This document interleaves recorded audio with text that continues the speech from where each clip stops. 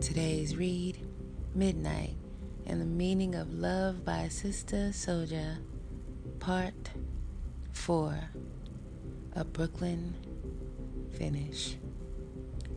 I ticketed Akimi and Chiasa together and sat myself separated from them by a few rows and aisles, purposely. I knew I couldn't shift continents without shifting my posture, getting my mind right, and restoring my instincts and edge.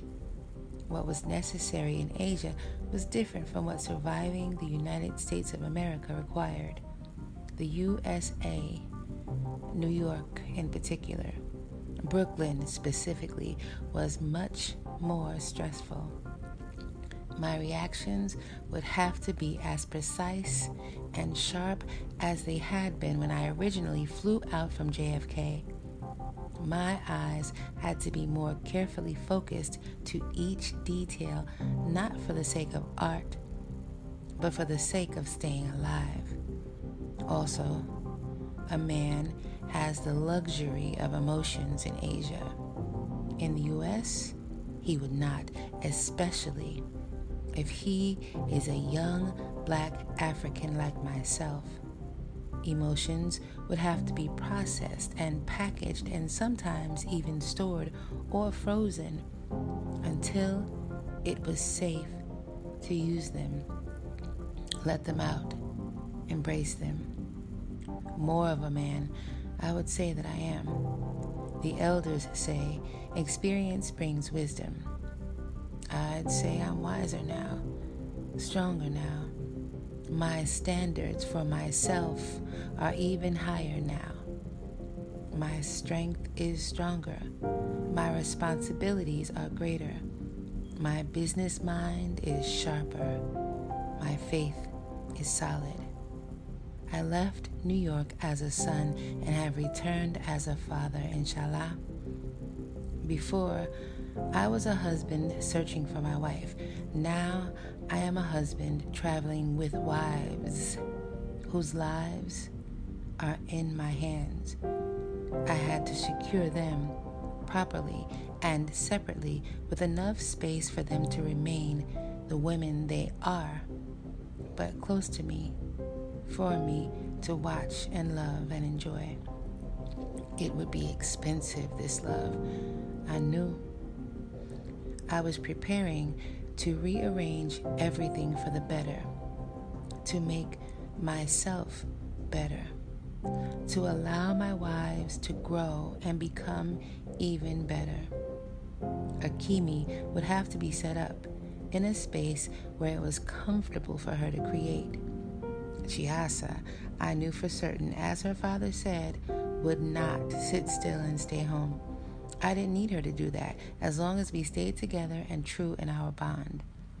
I had sent her home to Japan, while Akimi and I remained in Korea. I had loved her up well the night before, both of us, so reluctant to part for even only a few days. Both of us, glued together even at the airport. I sent her traveling with passion marks between her thighs. She waved wildly with the purest smile, the last image in my eyes before she disappeared. She would tie up her loose ends, then transfer to a New York school to get her pilot's license. She would pay for the vending machine with some of the money I had easily provided to her and use the rest for whatever was necessary. She promised me she would sit with her mother and talk nicely. Most important, she promised me to return in a few days. I knew she would, although I missed her every second that she was gone. I was loving Akimi. Akimi was loving me, soft, sweet, and sensual. She is my exotic Egyptian house cat, even though she is Korean.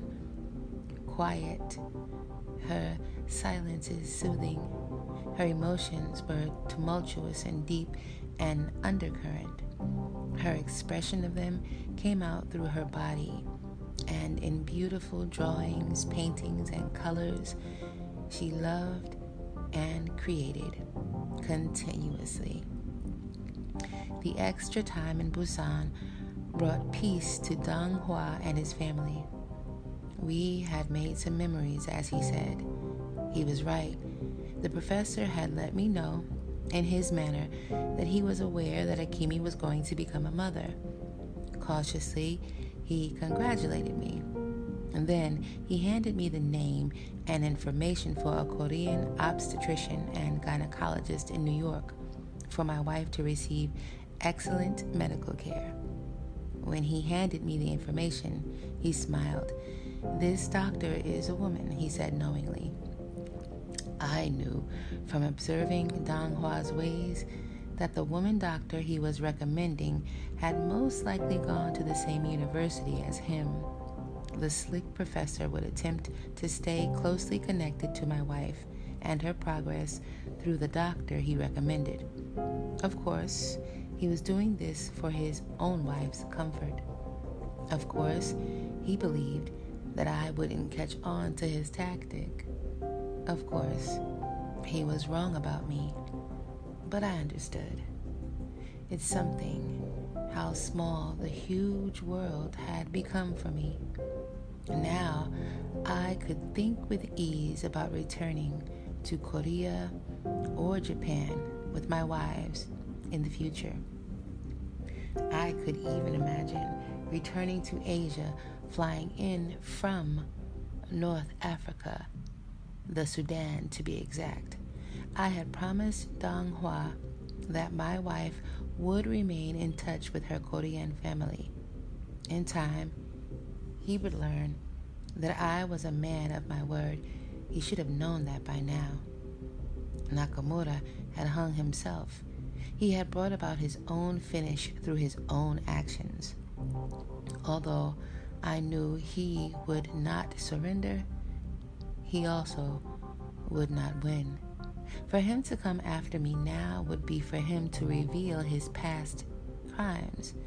I was confident that he didn't want to do that. I would allow Akemi to decide how she would relate with him in the future. However, she and I would be side by side.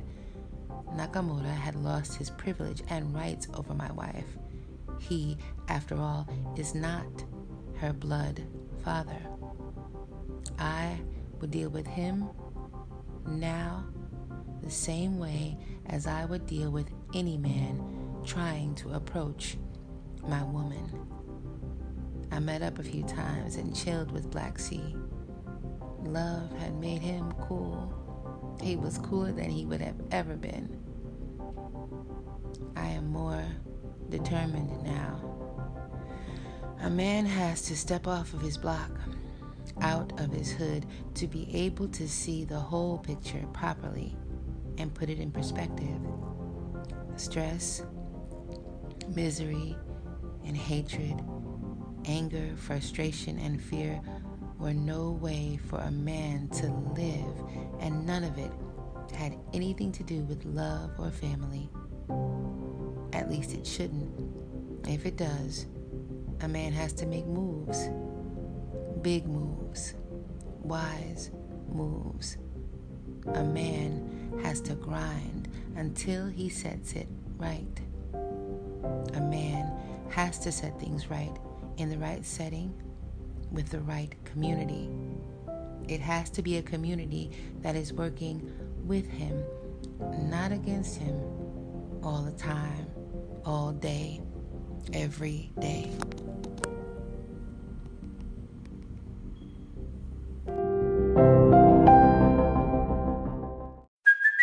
Hey, it's Kaylee Cuoco for Priceline. Ready to go to your happy place for a happy price? Well, why didn't you say so? Just download the Priceline app right now and save up to 60% on hotels. So whether it's Cousin Kevin's Kazoo Concert in Kansas City, go Kevin, or Becky's Bachelorette Bash in Bermuda, you never have to miss a trip ever again. So download the Priceline app today. Your savings are waiting. Go to your happy place for a happy price. Go to your happy price, Priceline.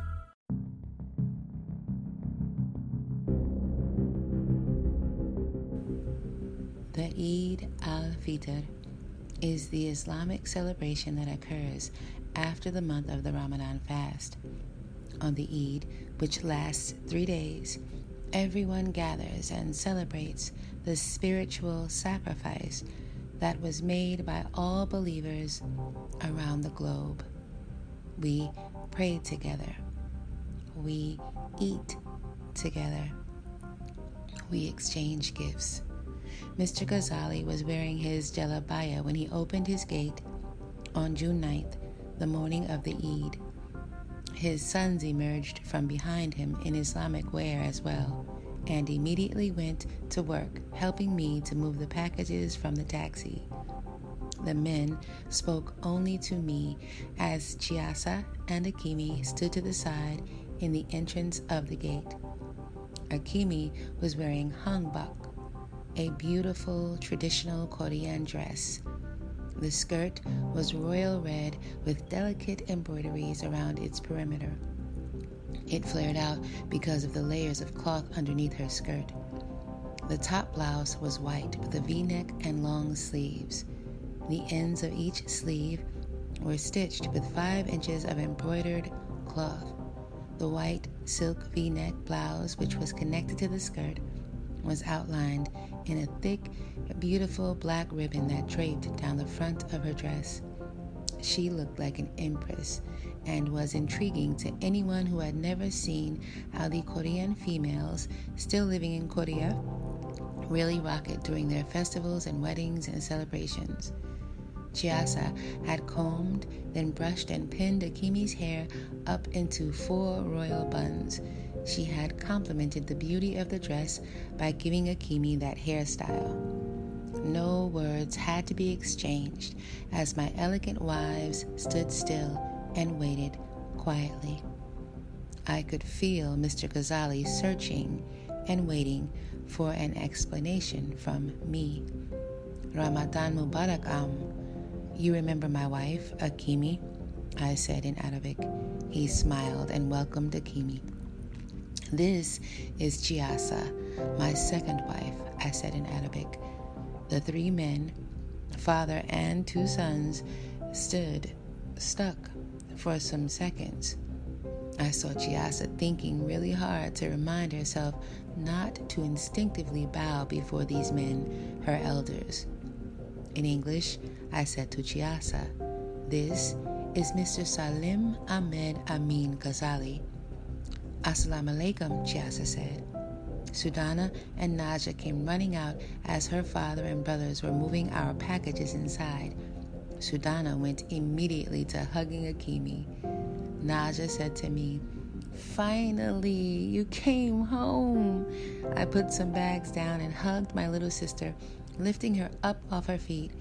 When I brought her up to my shoulder level, she said, "Hi, Akimi," with big excitement.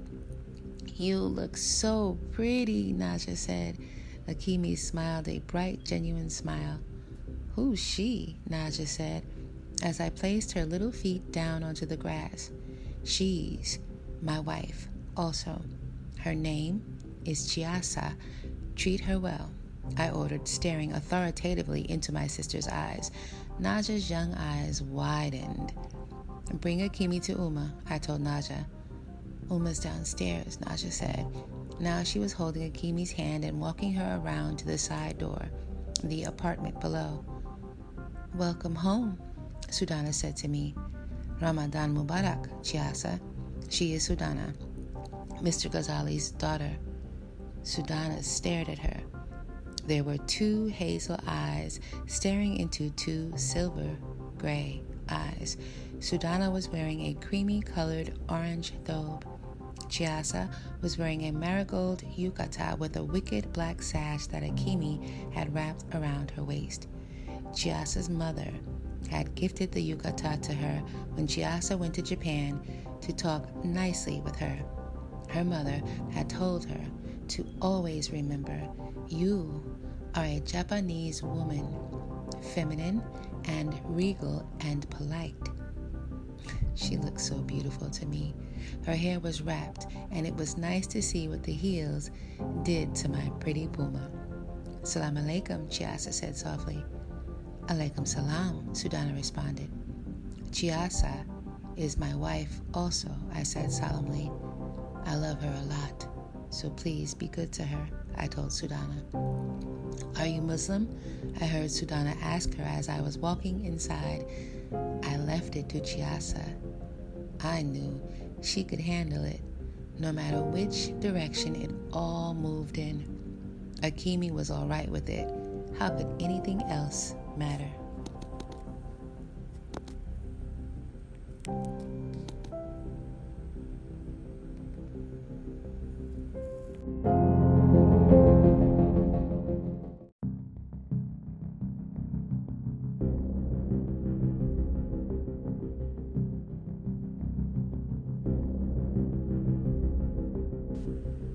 At the meal of meals, there was Mr. Ghazali and his wife Tamara, their 4 daughters, Basima, Sudana, Darakshan, and Faliha, and 2 sons, Mustafa and Talil. Also, Uma, Naja, Akimi, Chiasa, and myself. I wouldn't want to forget my twins, inshallah, and whatever surprises Allah would send through Chiasa, inshallah. Everyone was eating, smiling, talking, and asking and answering questions. It was incredible to hear Japanese, Arabic, and English all at one dinner table. Akimi, of course, could have added Korean, Thai, and Mandarin Chinese. Chiasa could have added French. Uma was smiling. She was probably smiling because I had made it home safely. She greeted me with happy tears. Tears and women, I had plenty. Perhaps she was smiling and crying while smiling because I gifted her 2 daughters-in-law and 3 babies in their wombs, inshallah. Perhaps she was smiling because the 1 month had made me more of a man. Uma Designs would be very successful this year, I believed, especially with the fabrics I had imported from Asia and the influence of both Chiasa's ninja-style presence and Akimi's incredible art merged with Uma's talented eyes and fingers. I had also expanded my business plans to include a vending machine empire built off of my first machine, which I purchased with my money and the translation assistance of my second wife. Akimi would always be a moneymaker. She made more money in Asia than the entire trip to Asia had cost me, minus, of course, the price that I willingly spent on jewels, gifts, and money given to Chiasa. I also said a prayer of thanks to my father. It was his diamonds that saved me. 3 wishes he had named the 3 diamonds that he once dropped into the palm of my hand. 3 wishes when everything and everyone else around you fails or when you feel trapped. I had only used one of the wishes and spent less than half the money that the 1 diamond had cashed in at. If anything were to happen to me now, I knew for sure that I had given my Uma, who is my heart and my purpose, all that one son could offer. A house filled with love and life and a successful small business. I had chosen the right wives. One who was the sweetest and most sensitive woman, an incredible and bankable artist, just like Uma, and another who would defend Uma with her life and perhaps even pilot the plane that would land Uma back in the land of our people, Sudan. There's only one dilemma, Uma said that day of the Eid when the meal was finished and all of the gifts given out. She and I were alone for some moments. Akimi was in Uma's bedroom speaking over the phone. It was a long conversation, long distance to Jasna. Chiasa was talking to Naja and trying to make friends with Sudana. Uma said to me, "First, I didn't know that you would choose a second wife so early, so young, and so swiftly. But you are your father's son, and I see both of them, Akimi and Chiasa, in your eyes. Yet you have done something that your father did not do. Your father placed me higher, his first wife, first love. You have not selected a second wife. You have brought home 2 number ones. That Chiasa is very powerful. Her soul and her presence is very strong. She has agreed to be number 2. You and I both know she's a number 1. Even she is certain of that. Akimi is certain as well. You are so fortunate to have Akimi. She loves you so tremendously that she would not keep you away from another woman with whom she now has to share. You will have to work twice as hard. Chiasa will need another house or apartment. They are friends now, and that is so good. It says a lot about you as a man. Yet, 2 great loves will need their own space. Even 2 beautiful plants need their own soil and own flower pots, or the roots would tangle and they would both die. Do you like Chiasa, Uma? Could you love her as your daughter? I love her already because you love her so deeply. Her smile is pure. Her heart is light. Her soul is good.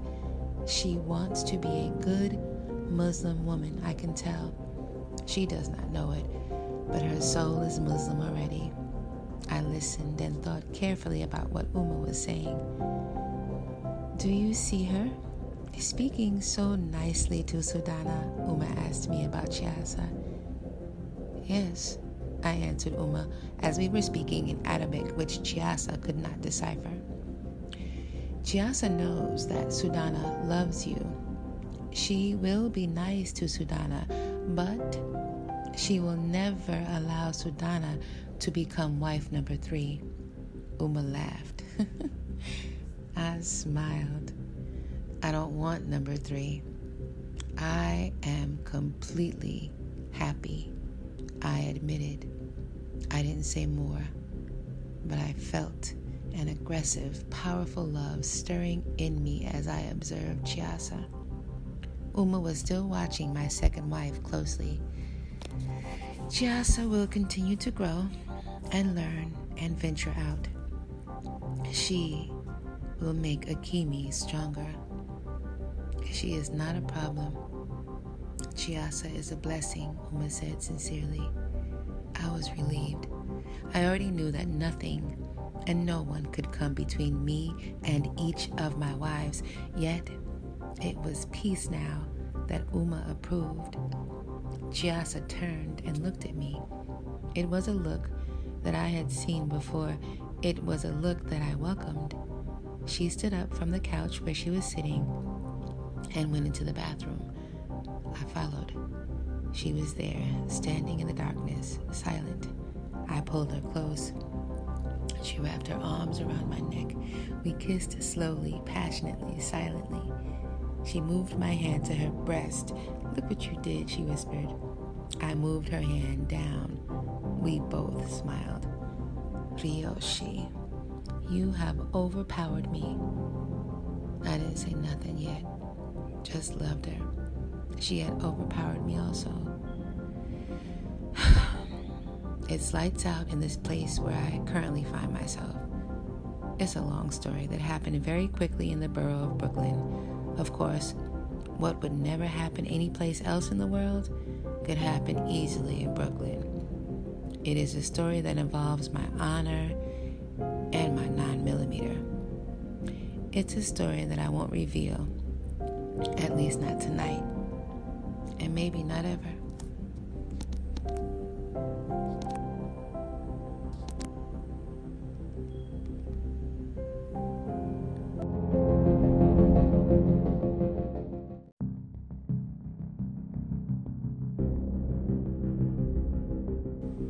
This reading brings us to the end of Book 2 in the 3-part Midnight series, created, crafted, imagined, written geniusly by Sister Souljah. So much respect for her work. So many lessons and jewels in this series. So I want to just thank each and every person who took the time out in their day to listen. For those who are on YouTube, the ones who commented and subscribed and liked and shared, to the ones listening in so many different countries around the world. I never expected you, and I thank you and I appreciate you listening in on my podcast. And I would love for you to stay tuned for the reading of Sister Souljah's Midnight 3, the final book in this series, in the Midnight series, A Moment of Silence. Again, I appreciate you. Stay tuned.